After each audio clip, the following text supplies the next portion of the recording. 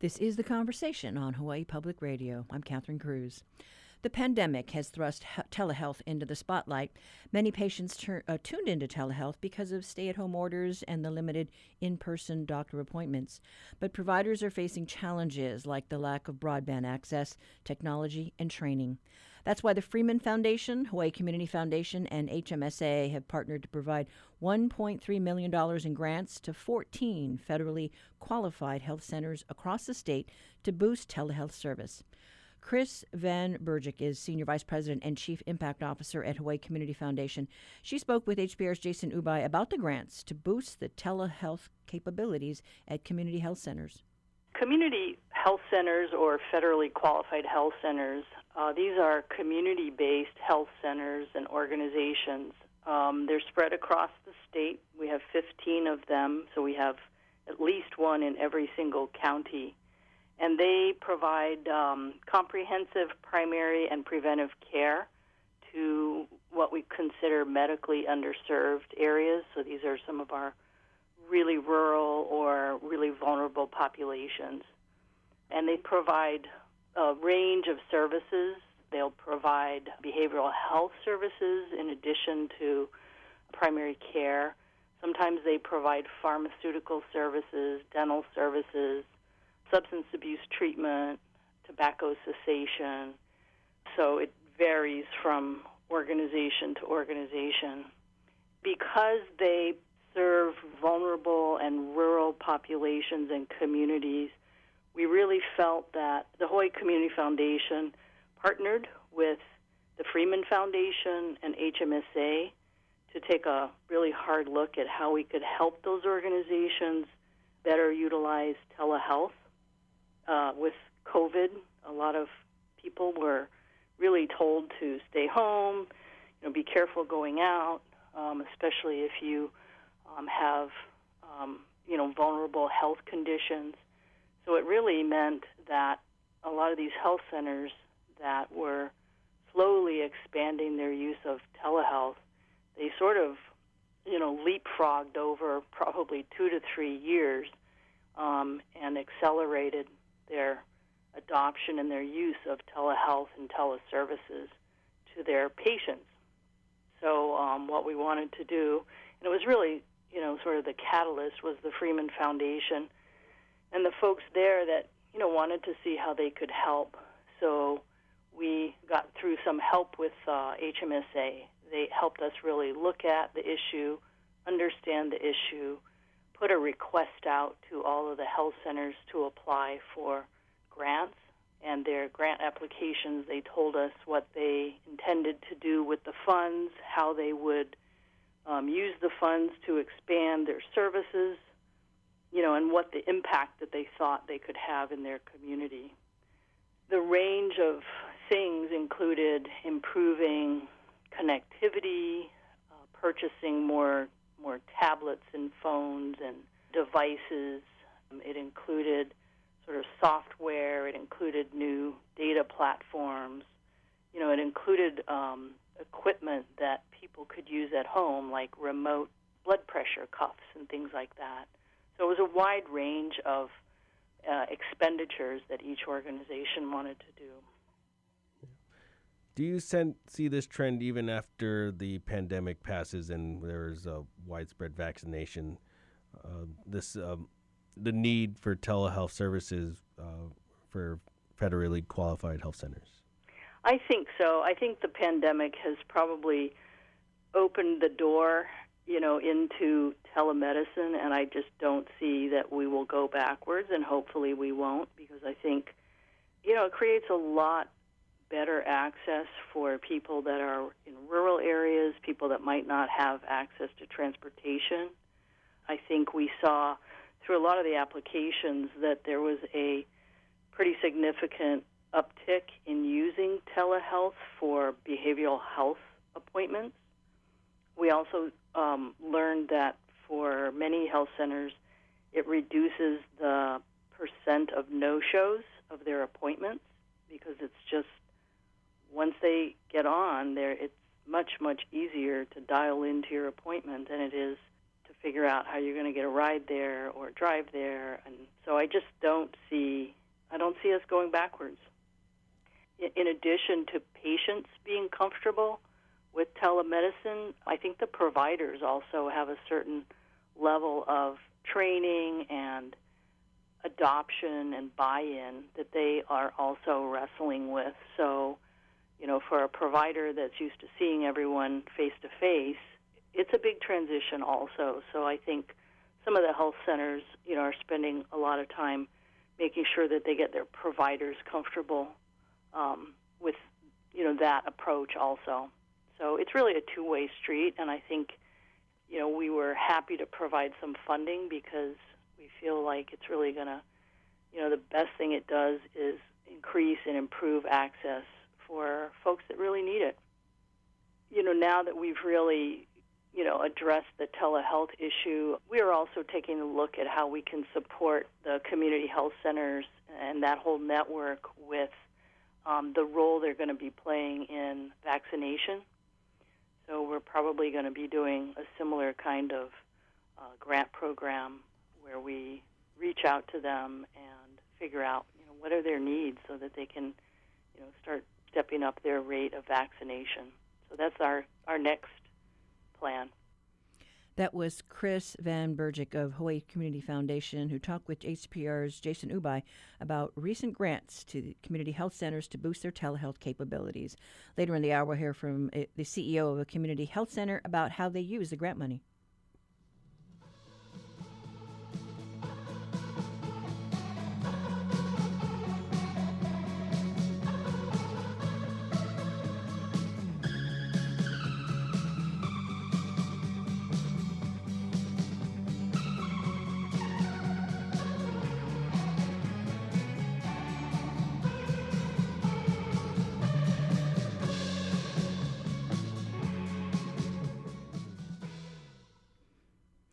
HPR's Jason Ubai continues our conversation with Dr. Emmanuel Kintu, CEO of the Kalihi Palama Health Center, about its telehealth system prior to the pandemic and how it used the grant money.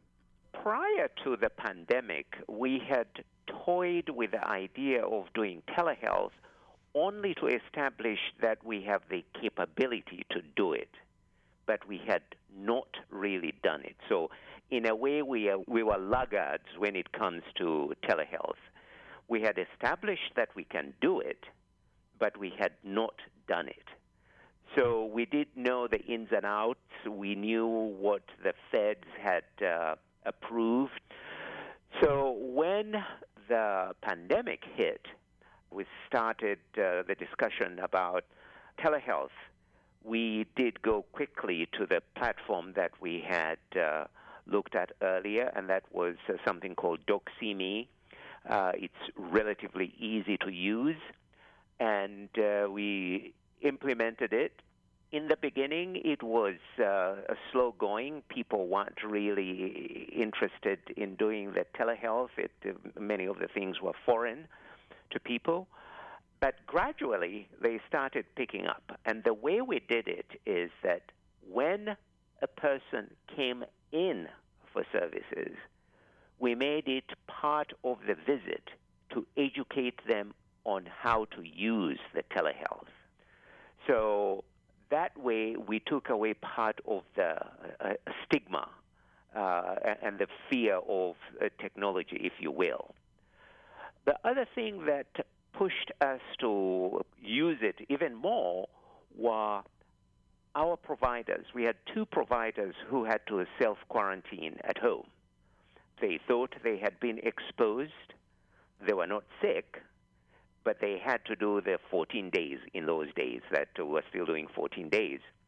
And we're saying, here is a person who can still see patients, but they can't come into the office.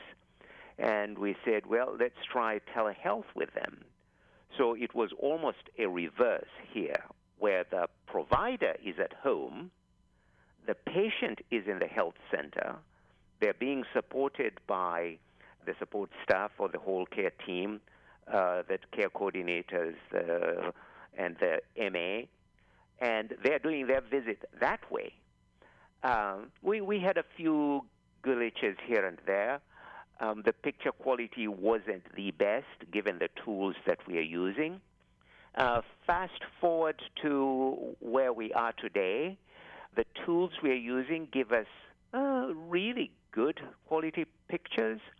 We have some high-definition webcams. So in a situation where the person is in the office and the provider is at home, we can get a really, really good picture. We have sent home some smartphones with patients. This is still a pilot. We've sent home some iPads. We've sent home some laptops. These are laptops that we had used, and they are not as useful anymore, but they can still do the job. And we quickly realized that one of the things that most of us don't talk about when we talk about telehealth was, one, the experience of the people, and two, the security. So to deal with the experience of the people, we had to make sure that there is a good internet connection. In some cases, we can't help it. In some cases, we can't. In others, we've been able to send people home with the so-called MiFis. And these have been in critical cases, like if we have a person with a chronic condition who needs regular monitoring, and we have seen that the monitoring and the intervention really helps them. Not being able to communicate with that person is an issue. If we have people that we can tell are pretty vulnerable and they have to take the bus to get to us, to minimize opportunities for exposure, we say, why don't you stay at home and just use telehealth? So we've sent home a scale. We have a cuff that they can use for blood pressure, and we have a thermometer. So we can get the things that we need to help manage the condition of the patient. With the grant funding that we have received from the Hawaii Community Foundation, one of the things that we wanted to emphasize was security. So in addition to the experience, there's security. So what are we doing on the experience side? Because all of our internet traffic was going to a hub, sometimes we run into a sluggish internet. So what we have done is to now say that we will hook up each site directly to the internet. They don't have to go to the hub. It goes directly to the site. We piloted it with one, and we found that the experience is much, much better. It's much better for the patient, better experience for the provider and the care team. And when I say care team, sometimes it includes a translator, community health workers who help translate both language and culture. It would include the care coordinator. Sometimes it would include an extra service. For instance, it could be a nutritionist talking to a person on how it is that they should modify their diet. Or it could be a person who is talking about behavioral health to try again and assist the patient. Or it might be a social worker trying to get additional assistance for the patient. It might be food, it might be assistance with housing, it might be assistance with bills. So it was a good experience for the whole care team. And so when the question came up, if you had access to some additional resources, what would you do? We said, we would replicate that at our major sites.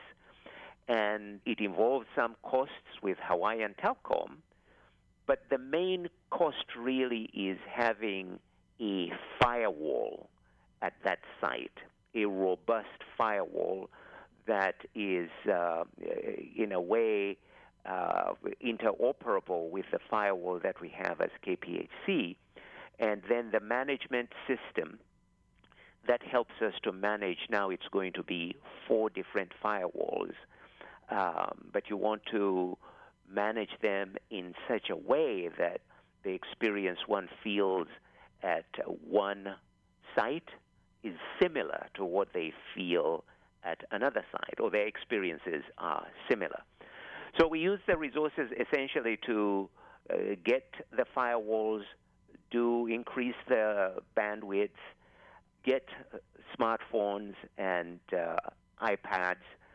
We ended up getting 50 iPads and 50 smartphones, and we did that on Black Friday, so we had an excellent deal to get those things. And then we also bought scales, thermometers, and a few oximeters. And the oximeters were essentially for people who have been positive with this COVID-19 situation. It's an extra. It is not a must-have, but it does help a little bit, especially when people start having problems. It is a good way of knowing what the oxygen in their blood is. We don't use that frequently, at least the information I'm getting from the care teams, but from time to time it is a vital kind of thing for us to have. I can say that at last count, and this varies, at last count we were close to 20% of our visits being telehealth visits. Now, that may be low compared to other people or other organizations. But when you put into consideration the population that we serve, then you begin to see how significant that is. The number of people who need translation, we have the highest in the state. The number of uninsured folk, which might also signal that they have some problems with transportation, they have some problems with all of the other needs that they might not be able to get using telehealth, but they are compelled to leave their homes to try and go and get some of those resources. That was Dr. Emmanuel Kintu of the Kalihi Palama Health Center. He was talking to HVR's Jason Ubai about the challenges of telehealth at community health centers. Later this week, we'll hear more of the conversation with Dr. Kintu, who talks about the pushback to telehealth technology.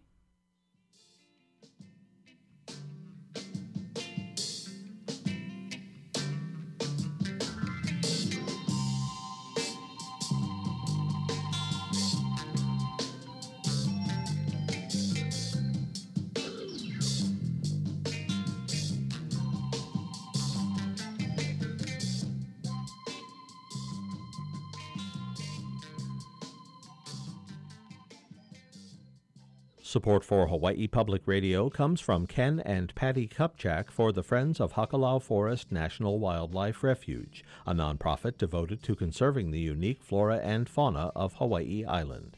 More about how to volunteer at friendsofhakalauforest.org.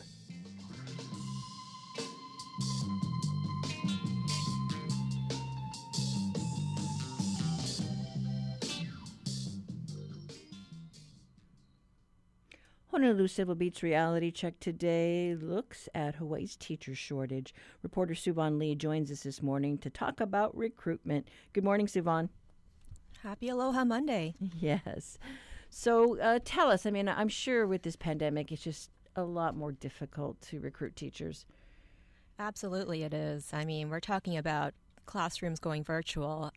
So at this point in time, this would be the height of the DOE's teacher recruitment season, meaning mainland trips and on-site visits to places across the country to woo new teachers to Hawaii. But of course, that cannot be done right now due to the pandemic.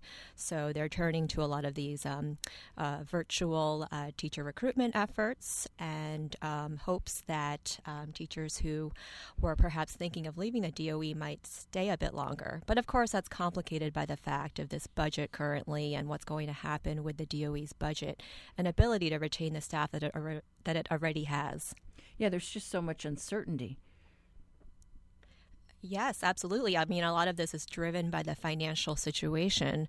And so teachers, such as the one I featured in today's story, doesn't know if he'll have his teaching position come fall. This young man named Vinny Baiju was told that his social studies position might not be available next year, or that it could be given to someone with higher seniority. And so first-year teachers, in particular newer teachers, I feel are in a bind due to the uncertain budget climate at their individual schools. Now, this teacher you interviewed, Vinny, I mean, he's Harvard trained. Right. He graduated from Harvard last May, and when we spoke, he had a really interesting story about why he wanted to come to Hawaii to teach. I mean, he's very passionate about history and social studies, and he was telling me about how, the complex history of these islands is a large part of why he wanted to come here and teach young kids. And he's had a remarkable year so far, he was telling me. I mean, despite the challenges of teaching in a virtual environment, he really connected with the kids. He said that it's forced him to be a little bit more creative in how he delivers instruction. Some of these classes can be delivered more in seminar format. Some kids are more comfortable speaking up in a digital environment. And of course, these are high schoolers, right? So they're a little bit more technologically savvy and can navigate the online environment. But from what he was telling me, I mean, the past year has gone exceptionally well for him. And so these are the kinds of young, talented, hardworking, and passionate teachers Hawaii is relying upon and really needs to sort of build out its teacher pipeline in the future. But what's happening right now is just this level of uncertainty with the budget and how many of these young, fresh talent that it can keep. I mean, we've got him here already, right? That's half the battle. Yeah, absolutely. So, what does he plan to do if he doesn't know he's got a job there at a high school? What are his options? Yes, that's a great question, and I think that for teachers in his position, I think the key here is flexibility and perhaps a bit of hope and optimism. I think that schools are currently still figuring out how to revise their budget in light of some optimistic news that the DOE received earlier this year when Governor David Ige said that the Hawaii Department of Education would no longer face a 10% budget reduction, but a 2.5% budget reduction. So that means more money going down to the schools. And Superintendent Christina Kishimoto has been adamant that that extra or that saved money will go down to the school level. So what does that mean for schools? That means principals have a lot more leeway and flexibility in how to budget out their next school year. So I'd imagine that many teachers who are told that their position might not be available next year are going to get some better news in the weeks ahead. But of course, this depends from school to school. And your article examined something different, and that's the international recruitment of teachers. Talk about that. Sure. Yeah, this is a very interesting component of the DOE's teacher recruitment strategy. What they have done is now they're looking internationally abroad for highly qualified teachers to come and teach. Now, this was an initiative that was set into motion before the pandemic, of course, and I believe about a year ago is when they started really making offers to teachers from the Philippines to come here and teach. Now, they successfully brought 4 teachers from the Philippines over, the DOE did.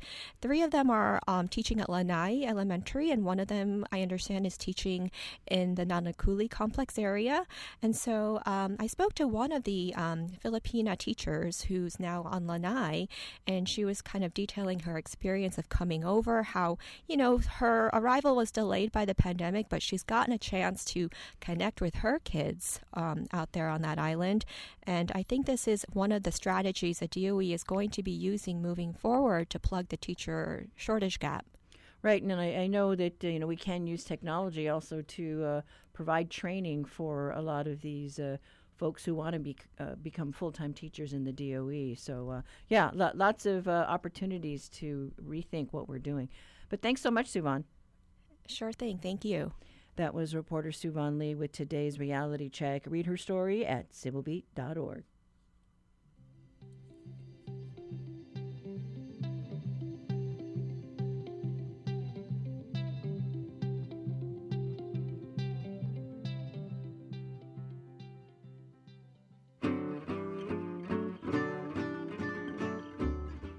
Food. It's essential for survival, but too much or too little can cause a whole host of problems.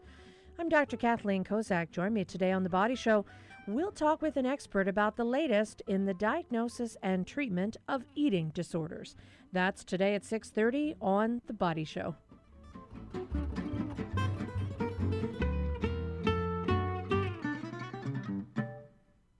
With the COVID-19 pandemic stretching into 2021, various agencies are continuing their programs to help those financially impacted in our state. One of them is a rental assistance program for Native Hawaiians, similar to one offered by Aloha United Way last year. The Conversation's Russell Subiono spoke with the two local agencies administering this year's program about who it helps and its impact thus far. Earlier this month, the Council for Native Hawaiian Advancement launched an emergency rental relief program in partnership with the Department of Hawaiian Homelands. The program is for certain Native Hawaiian renters having difficulties meeting housing expenses as a result of the COVID-19 pandemic. The U.S. Department of Treasury allocated over $2 million for the program as part of the 2021 Consolidated Appropriations Act. Kuhio Lewis is the president and CEO of the Council for Native Hawaiian Advancement, the organization administering the program. I spoke with him about it. Can you tell us a little bit more about what the rental relief program does? The rent relief program that is being offered through the Council for Native Hawaiian Advancement is a partnership with the Department of Hawaiian Homelands, and it's part of the recent Appropriations Act that came down from Congress, which allocated $2.4 million specifically to waitlisters or people that are beneficiaries of the Department of Hawaiian Homelands or the Hawaiian Homes Commission Act. It covers rent, it covers utilities, that includes electric, gas, water, sewer. It also allows you to go back for those that are in arrears or they're behind on payments all the way to March 2020. So this program is really a means to help stabilize those that have been impacted by the COVID-19 pandemic. I've read that there's about 28,000 people on the Hawaiian Homes waiting list. And I've also read that your organization estimates that nearly 20% of them may qualify for this rental assistance. How many people do you estimate could potentially be eligible for this assistance? So to date, we've already received over 500 applications. These are applications that are in various stages of the process. And we anticipate there's thousands more that are qualified for the program. It is a statewide program. You have to be a resident of the state of Hawaii. So everyone in the state, if you are renting and you're on the wait list, you should be looking at this program, especially if you've been negatively impacted by the pandemic. That could be loss of job. That could be that you have an increase of living because of the pandemic. All of those types of hardships would qualify you. But we anticipate thousands coming in the door. And the Department of Hawaiian Homelands has said that if this pot of money isn't enough for those that need help, they will revisit and look at how they can continue to support families. And so to qualify for this assistance, there's some basic qualifications. Among them are to be on the Hawaiian Homes applicant waiting list or an undivided interest lessee in the state of Hawaii. You also have to be renting housing in the state of Hawaii, 18 years or older, provide income loss due to basically some documentation that you lost income due to unemployment. And then there's some income qualifications that the applicant would also have to meet. Can you kind of go a little bit more in general on the qualifications? So in order to qualify for the program, you have to be on the DHHL wait list or an undivided interest lessee. In other words, you've been awarded land with no house. It's just you were awarded land, and you're currently renting. So that's another requirement is you have to be renting in the state of Hawaii. You have to be 18 years of older, and you have to prove that you've been facing hardship. Could be unemployed. It could be reduction in income. It could be increase in costs because everybody's now at home. If you're experiencing homelessness or any kind of housing instability, you should be looking at this program. The biggest qualifier is that you're under 80% AMI. So to give you an example of what 80% AMI is, if you have 4 people living in your house and you make less than $100,000 a year and you're in Honolulu County, you would qualify for this program.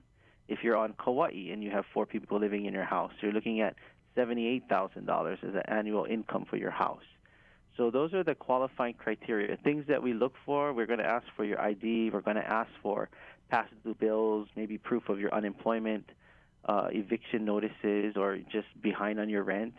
To verify that you're within that income bracket, we're also going to look at some income statements. Right now, we're averaging about 7 days to approve an application, so you could get help within that period. The rental assistance program started on February 8th. What's the window look like? How long will the program be open for? Well, I can tell you what's been approved already is approximately $140,000. It's already been approved. We're just waiting to disperse the funds at this point. So we are already about 5% approval of what is available. The money's going quick, so I want to encourage everyone to apply, take advantage of this resource. Everyone that qualifies, take advantage of the resource. DHHL is monitoring the program. If there's additional need, they've said that they'd come in with additional resources to support our beneficiaries. That's great. It sounds like this program will really help a lot of our local people all across the state. Housing is so important. There's already a limited supply, so it sounds like this is something that can really help our people and something that they should really start applying for. Yep, absolutely. It's very simple to apply. It's online, so you can upload your documents, and you could call if you need support. But again, this is a relief program. It's to provide relief for those who need it. While this is the first rental assistance program offered by the Council for Native Hawaiian Advancement during the pandemic, it isn't for the Department of Hawaiian Homelands. The department partnered with Aloha United Way in May 2020 to offer similar assistance to help Native Hawaiian renters impacted by COVID-19. That program was then extended in August 2020.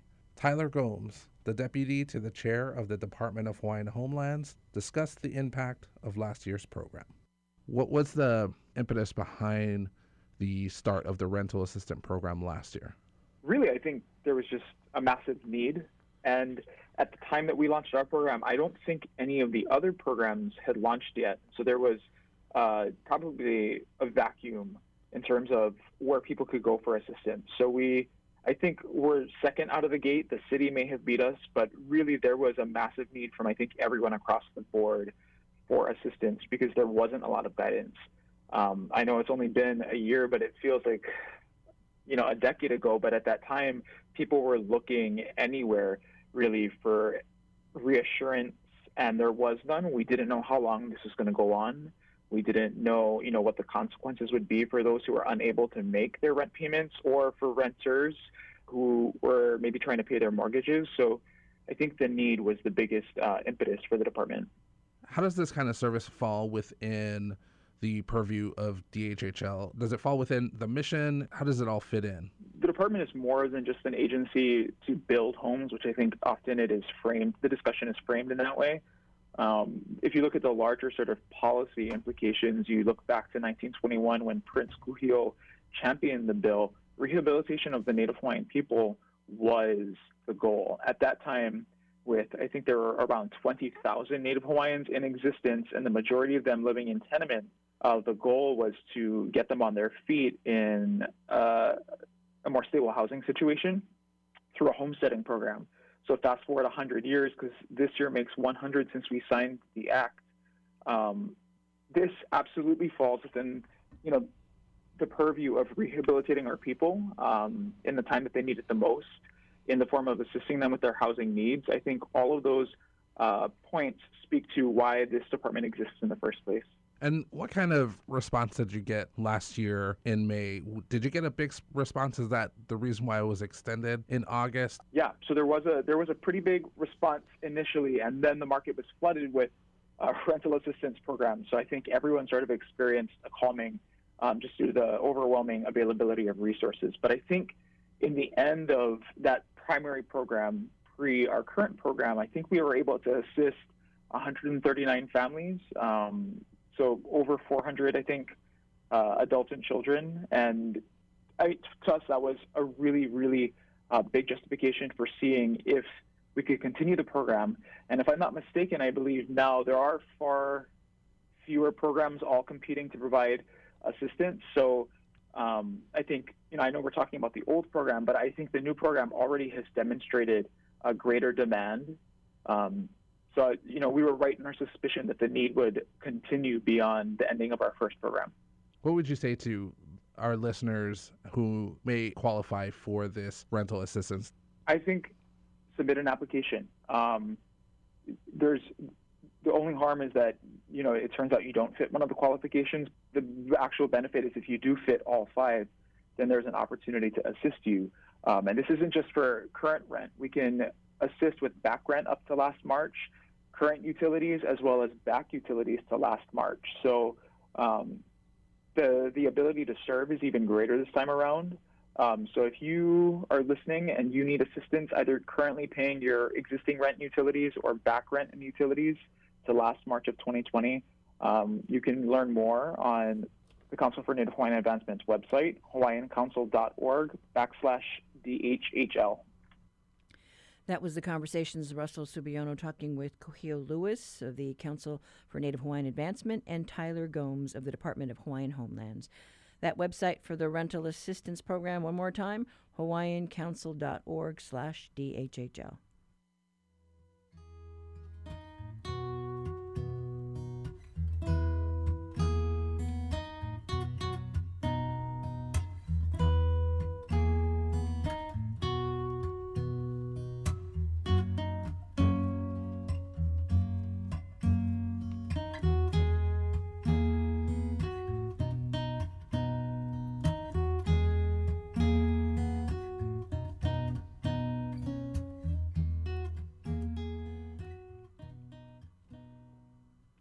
This is The Conversation on listener-supported Hawaii Public Radio. We'll be hearing from a Hawaii scientist who had a front row seat on the Perseverance mission. But first, astronomer Christopher Phillips and HPR's Dave Lawrence talk about diagnostic tests underway on the surface of Mars. Here's your Monday Stargazer.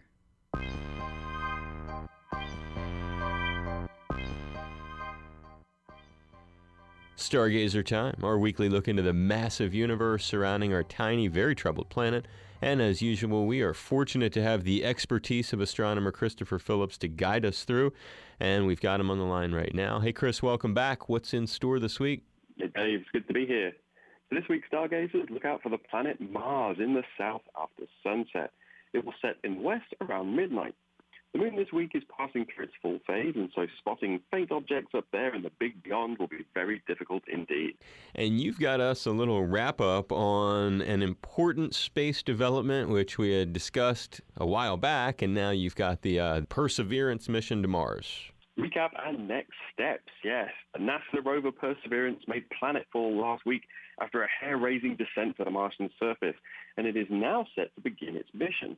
Before it sets off into the dusty Martian landscape, engineers back on Earth need to know that the rover is healthy and happy. This diagnostic period will involve a series of systems and mobility checks that will take several Martian days, or sols, to complete. And how long is a sol compared to an Earth day anyway? Well, it's not that much different, to be honest. A Martian day, or sol, is around 24 hours and 40 minutes long, just a smidge longer than that of a regular day on Earth. And talk about that checklist they got to run down with this thing. Well, it's pretty extensive. But first, the power, thermal, and communications and science systems need to be checked out to determine if they survived the trip to the red planet intact. The extendable mast, or head, of the rover that contains the cameras and other instruments needs to be gently extended, and a quick test drive on the Martian surface is needed before any longer trips are undertaken. And this mission also has another first, a helicopter drone, right? Yeah, and once all the systems look green in about 4 sols, then the rover will head to an area nicknamed the airfield, and this is where it will deploy the drone called Ingenuity. This helicopter drone will scout out the Martian surface and provide aerial surveillance and science for the rover. And this is going to mean some really wild pictures. Yeah, everything about this mission is upgraded. So the cameras that were installed on the rover, and of course the helicopter drone, are going to be miles better than those in previous Mars missions, which means we are going to see spectacular color shots of the Martian surface, and hopefully some video too. But we'll actually be able to see the helicopter drone take off, yeah? Or we don't know that yet? We don't know that yet, and obviously a lot of this actually depends on the weather on Mars, which can be a little bit dicey at times. Engineers will want to make sure that the drone can fly unhindered, and this could take several weeks of test flights before the mission proper begins. So I say stay tuned. It's Christopher Phillips and another exciting Stargazer report. Thank you so much. You're welcome, Dave. And I'm Dave Lawrence. Catch you next week, and you can find Stargazer at hawaiipublicradio.org.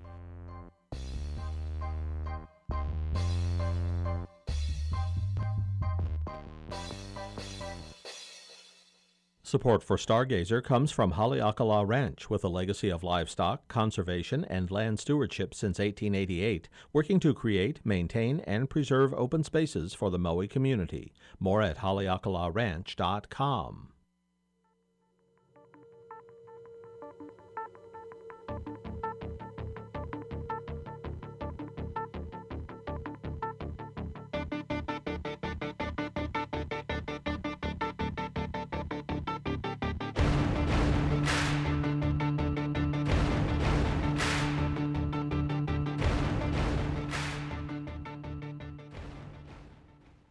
About 20 meters off the surface. We're getting signals from MRO. Tango Delta. Touchdown confirmed. Perseverance safely on the surface of Mars, ready to begin seeking the signs of past life. That was audio recorded from NASA's control room last Thursday. Later that day, the conversation's Savannah Harriman-Pote caught up with Hawaii volcanologist Sarah Fagents about the launch and her work on the latest Mars mission. Everything went absolutely flawlessly. As you can imagine, it was quite tense leading up to the moment, and we were watching the NASA TV live streaming of the event, and we had a view of all the people at Mission Control and JPL feeling, I'm sure, as anxious as all of us were, but everything went perfectly, and there was just a lot of relief and elation once we realized we were down on the ground safely in Jezero Crater. And I understand that for some people, yourself included, this landing is a culmination of years of work. I believe you said that you had been working on this mission since 2014. What was it like to wake up this morning and know that today's the day? Oh, it was incredible. Back in 2014, when our instrument, the Mastcam-Z instrument, was selected, landing date seemed so infinitely far off in the future. So we've been busy working this last 7 years or so on the engineering aspects of it and the instrument development, and I've been particularly involved in the science aspects of where we're going to go and what we're going to do. But it never seemed quite real, and until here we were today watching the coverage of us actually landing on Mars. It was absolutely thrilling to be part of that. Wow. And can you talk a little bit more about your work with the Mastcam-Z? Yeah, I'm a co-investigator on this instrument team. Jim Bell, who is a former UH student, actually, is now a professor at Arizona State. Jim is the principal investigator, and so he collected a group of scientists to participate in this investigation to help understand the geology of the site that we're looking at, because the goal of the mission is to look for signs of ancient life. And to do that, we really need to understand very well what the geology of the area is. I'm a volcanologist, and I'm most interested in the volcanic units there, because if we can identify a volcanic feature like a lava flow or an ashfall deposit, we can date that feature. We can radiometrically date a sample that we bring back from Mars. And so we'll know exactly when that feature formed, when that lava flow formed. And this will help us tie to a specific point in time all of Martian history. So volcanology is my key interest, but I'm also really excited about looking at these delta deposits that we see there, these sedimentary deposits that may contain these signs of ancient life. Wow. I mean, I think it's hard to comprehend someone who doesn't have that firsthand experience with what those kinds of findings mean. The idea that there would be ancient life on Mars. Can you put a little bit more context to that? Like, what do you mean by life?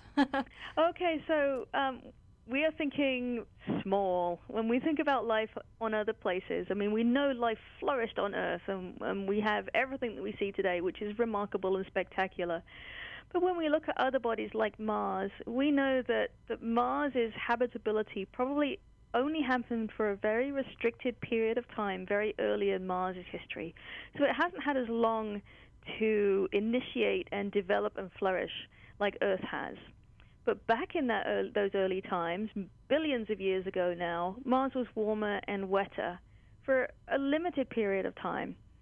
And so when we think about life on Mars, we're thinking microbes. We're thinking of microscopic organisms that we may, despite the fact that they potentially lived billions of years ago, we may see the remnants, the signs that those organisms once existed by looking at the rock outcrops and the sediments that we find in Jezero Crater. And I understand in your work you're looking at other orbiting bodies or other celestial bodies also for similar signs. I believe you're doing work with the moons of Saturn. Is that correct? Yeah, I'm part of an investigation that's looking at Saturn's moon, Titan. Now, Titan is an icy body with a rocky core, but most of its outer layers are ice or water, and it has a subsurface ocean. And we think that that's another possible habitable niche in our solar system, the fact that we have liquid water underneath a thick, icy crust. It's possible that life could arise in these subsurface oceans at, for example, Titan and also Europa, which is one of Jupiter's satellites.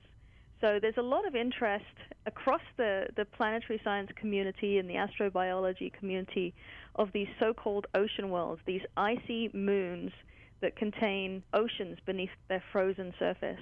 I have to say, volcanologist is probably the coolest job title I have ever heard. How does someone become a volcanologist? Well, you know, when I was growing up, I didn't realize volcanologist was a thing. But what happened for me was I went to college with this vague idea that I was interested in understanding the world around me. So geology, looking at the landscape and understanding how the landscape formed. While I was in college, I met a very inspiring professor who worked on planetary science and on volcanoes on different planets. And I ended up doing a senior thesis with him.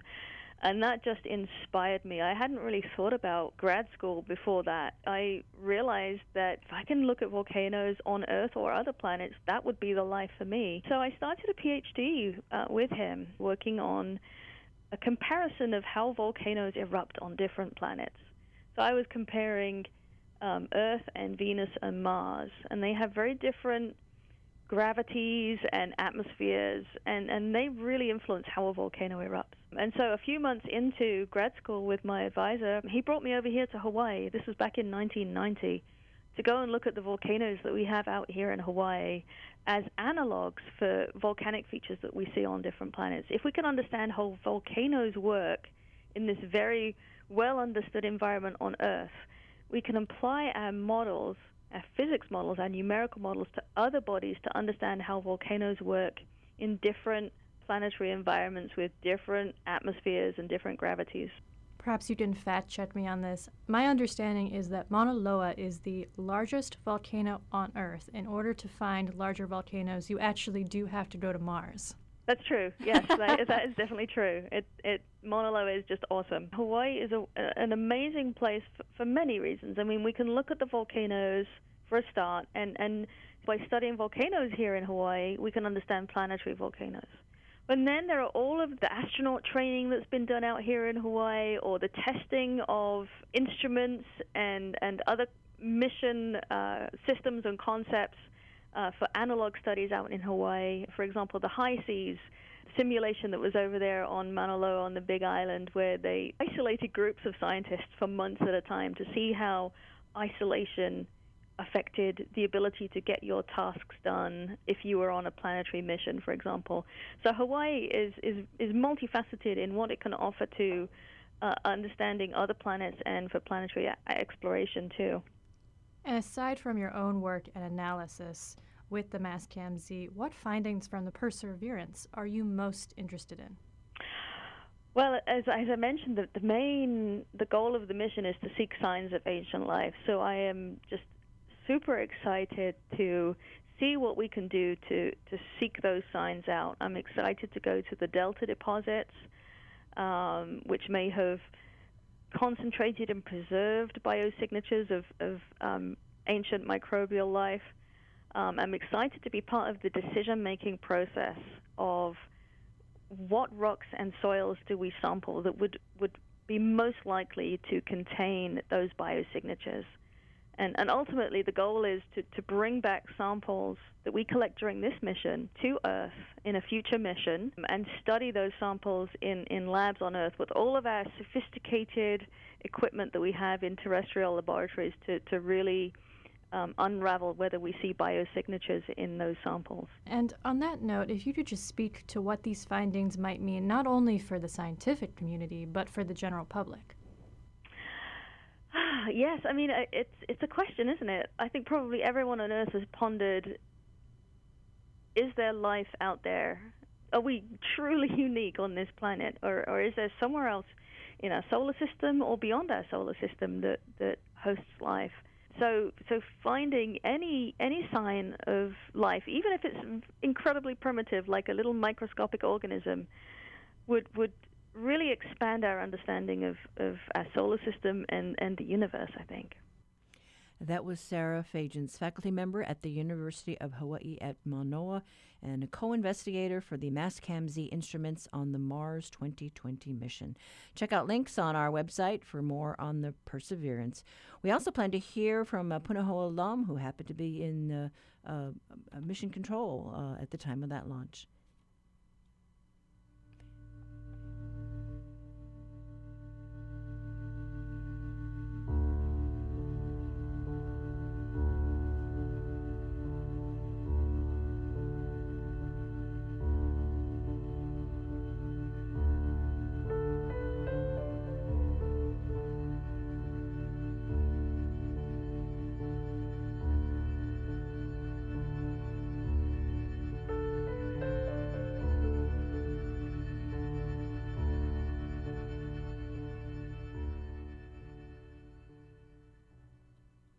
And that wraps it up for today. Tomorrow we hear about ag tech and urban farming on the island of Lanai.